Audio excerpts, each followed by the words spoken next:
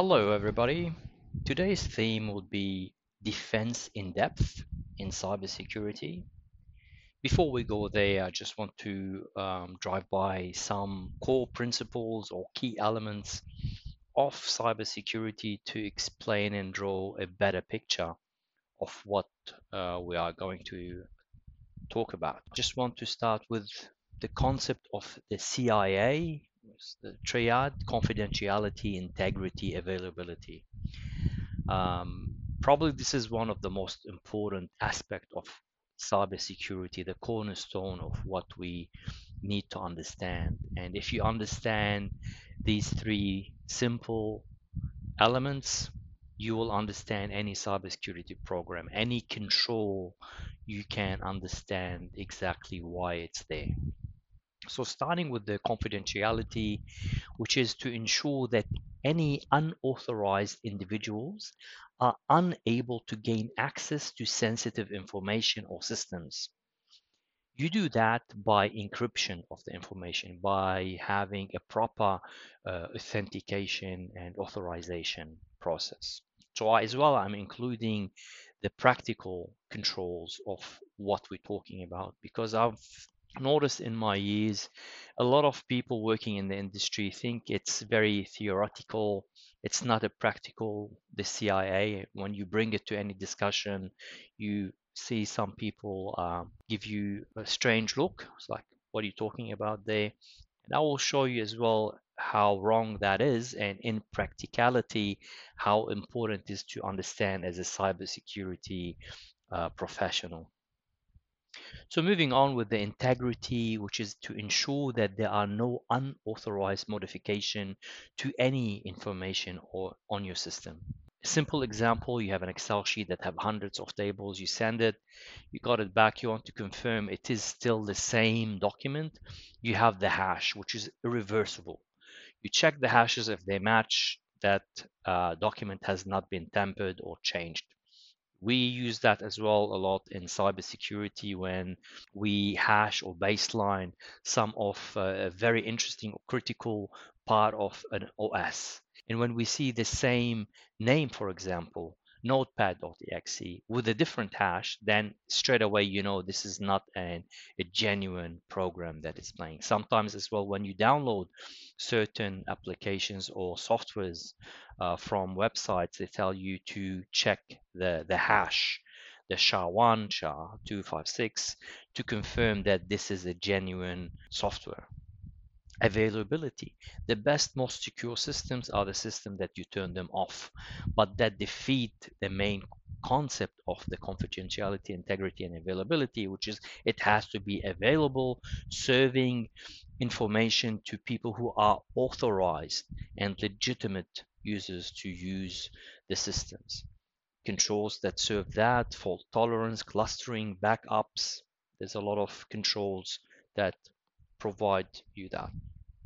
Not only that, one of the most critical thing is vulnerability management, and how we know what is critical and what is not is through a common vulnerability scoring system, CVSS. And this comes as a number: 9 critical, 4 medium, 1, 2, 3 or something low. It doesn't come, the numbers doesn't come like someone decided this is, yeah, very critical, let's give it a 9. There's a method for that to implement. You have the attack vector, you have the access complexity. How complex is that to do? The authentication, does it need to be authenticated to do the harm? And then the last 3 are confidentiality, integrity, and availability. You see how important part they play to give you the scoring of any vulnerability. Having said that, another point which is very important to understand is risk evaluation. Cybersecurity risk analysis is the cornerstone of any information security program. Any business unit look at cybersecurity to assess the risk. This is how they know cybersecurity exists, is risk mitigation and providing them with that understanding and intelligence of what is risky and what should be done and how to avoid situations like that. seen with the consulting or the big consulting firms, they do it with a very, very complex matrix and methodology. And this is wrong. And I think it's not innocent, it's intentional to build their own capabilities and not to the customers. So they are always doing that work, as everything is done through that same principle or framework, which is the NIST Special Publication SP 830, conducting risk assessment. And it is very straightforward framework made from 4 steps. Step 1, preparation for the assessment. You can go to NIST website, download that document, and go through the preparation assessment. A lot of ideas, a lot of information there that sometimes even you miss or you don't think about. It's already there.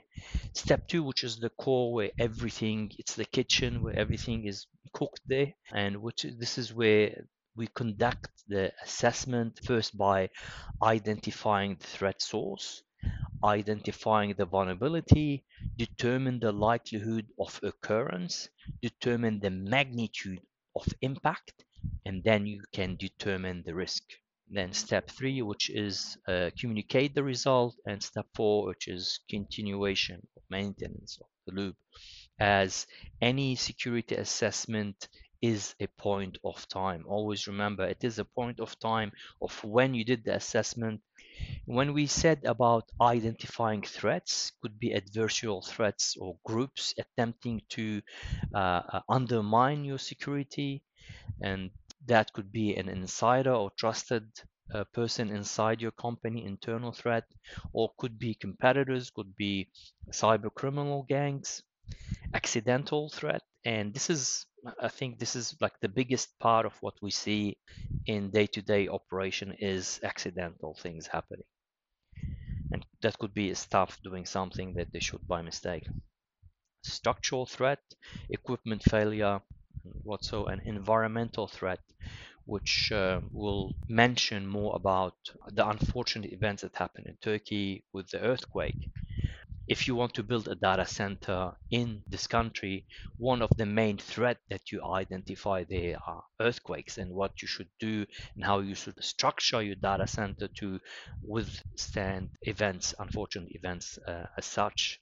Or you're building it, for example, in Florida, you should expect another threat, which is floods that will occur as well, and how you design and how you do your structure for your building.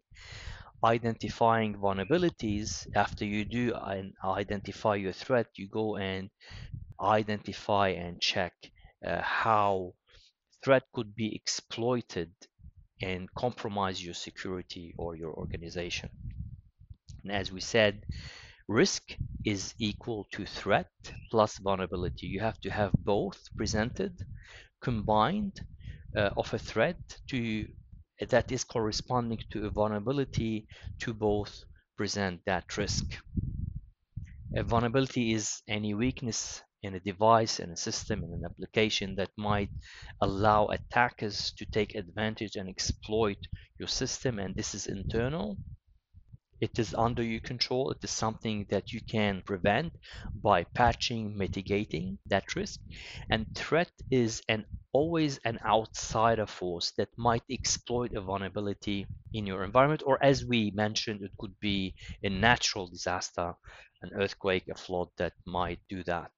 Now, when we implement or follow the structured SP 830 conducting risk assessment, we get what is called the qualitative risk assessment, which you have the table, probably you have seen green, orange, and red, low, medium, and high, and you have the impact and the likelihood of these risks.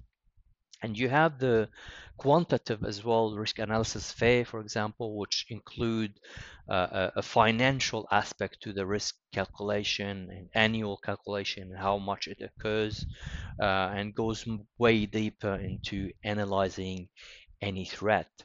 But with this one, for example, if you have a likelihood of a flood happening as a medium and the impact is low, so the overall risk would be and is low. Now that we have laid all that out and explained the basic principle of what we need to explain, now we can go into the defense in depth, security architecture, which a lot of people say this is old and we shouldn't be using or following or doing. But this is, I'll show how that is untrue and should be followed. And giving the example with the latest for LastPass breach that took place on an employer's machine that was unpatched, using it at home, doing work on it. Patching and hardening and following certain process and procedures will prevent these events from happening.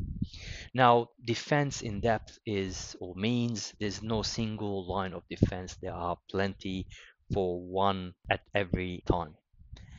And it is layered. That's why as well sometimes it's referred as a layered security or onion security, starting from its core. For if you want to imagine it in a circles, you have the core there, the data, the information security. You can encrypt. This is how you can protect that part. And then you have the application. You get bigger application, and application is there's the endpoint, the system that hosts that application.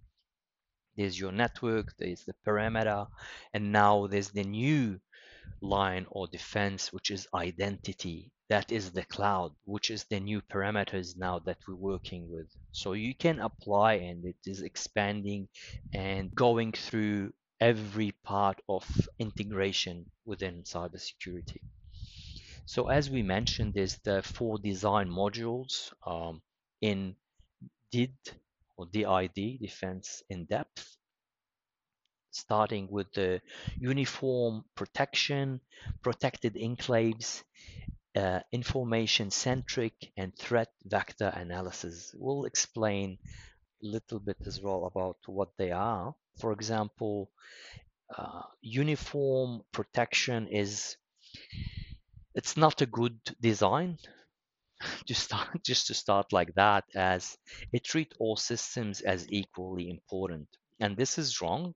You have to identify what is a crown jewel in your environment, what is important, what is sensitive, what is critical, and defend them accordingly. You cannot waste all your resources defending everything, and sometimes these systems are not important or that important to waste all your resources on.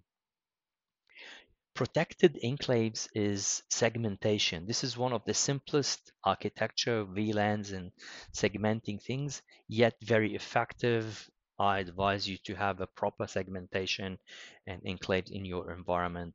Really excellent strategy. If you get a malware, it goes to this one VLAN. It cannot spread to other VLANs in your environment sometimes as well. Information centric, it identify critical assets and provide layered protection. This is exactly what we want.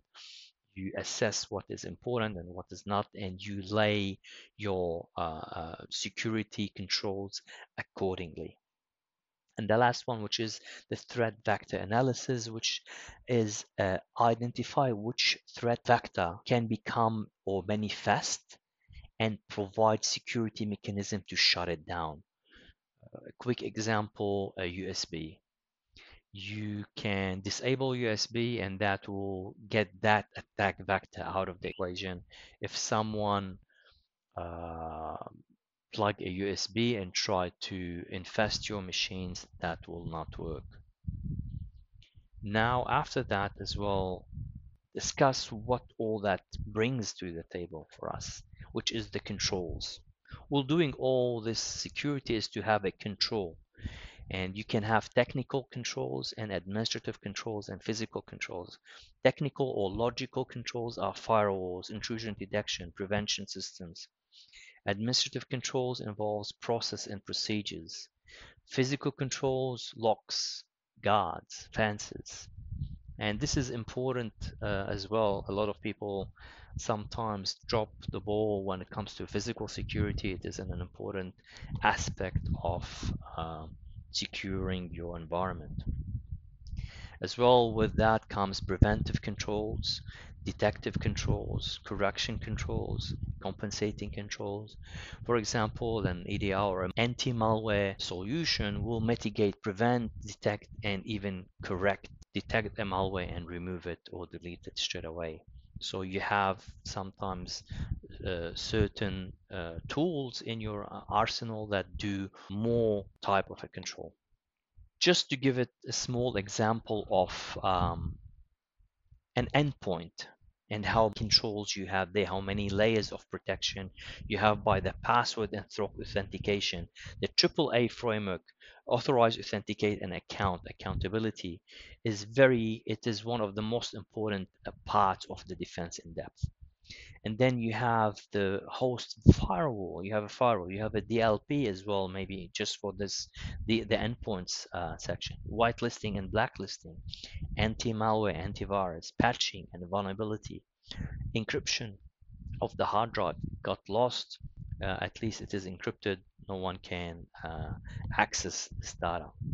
File integrity monitoring tools and logging event.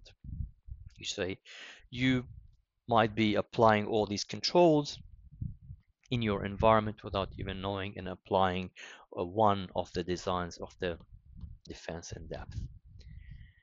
Mainly, and just to end with that simple methodology, security architecture is knowing your weak points where attackers might exploit, control these gaps, and have or never have a single point of failure.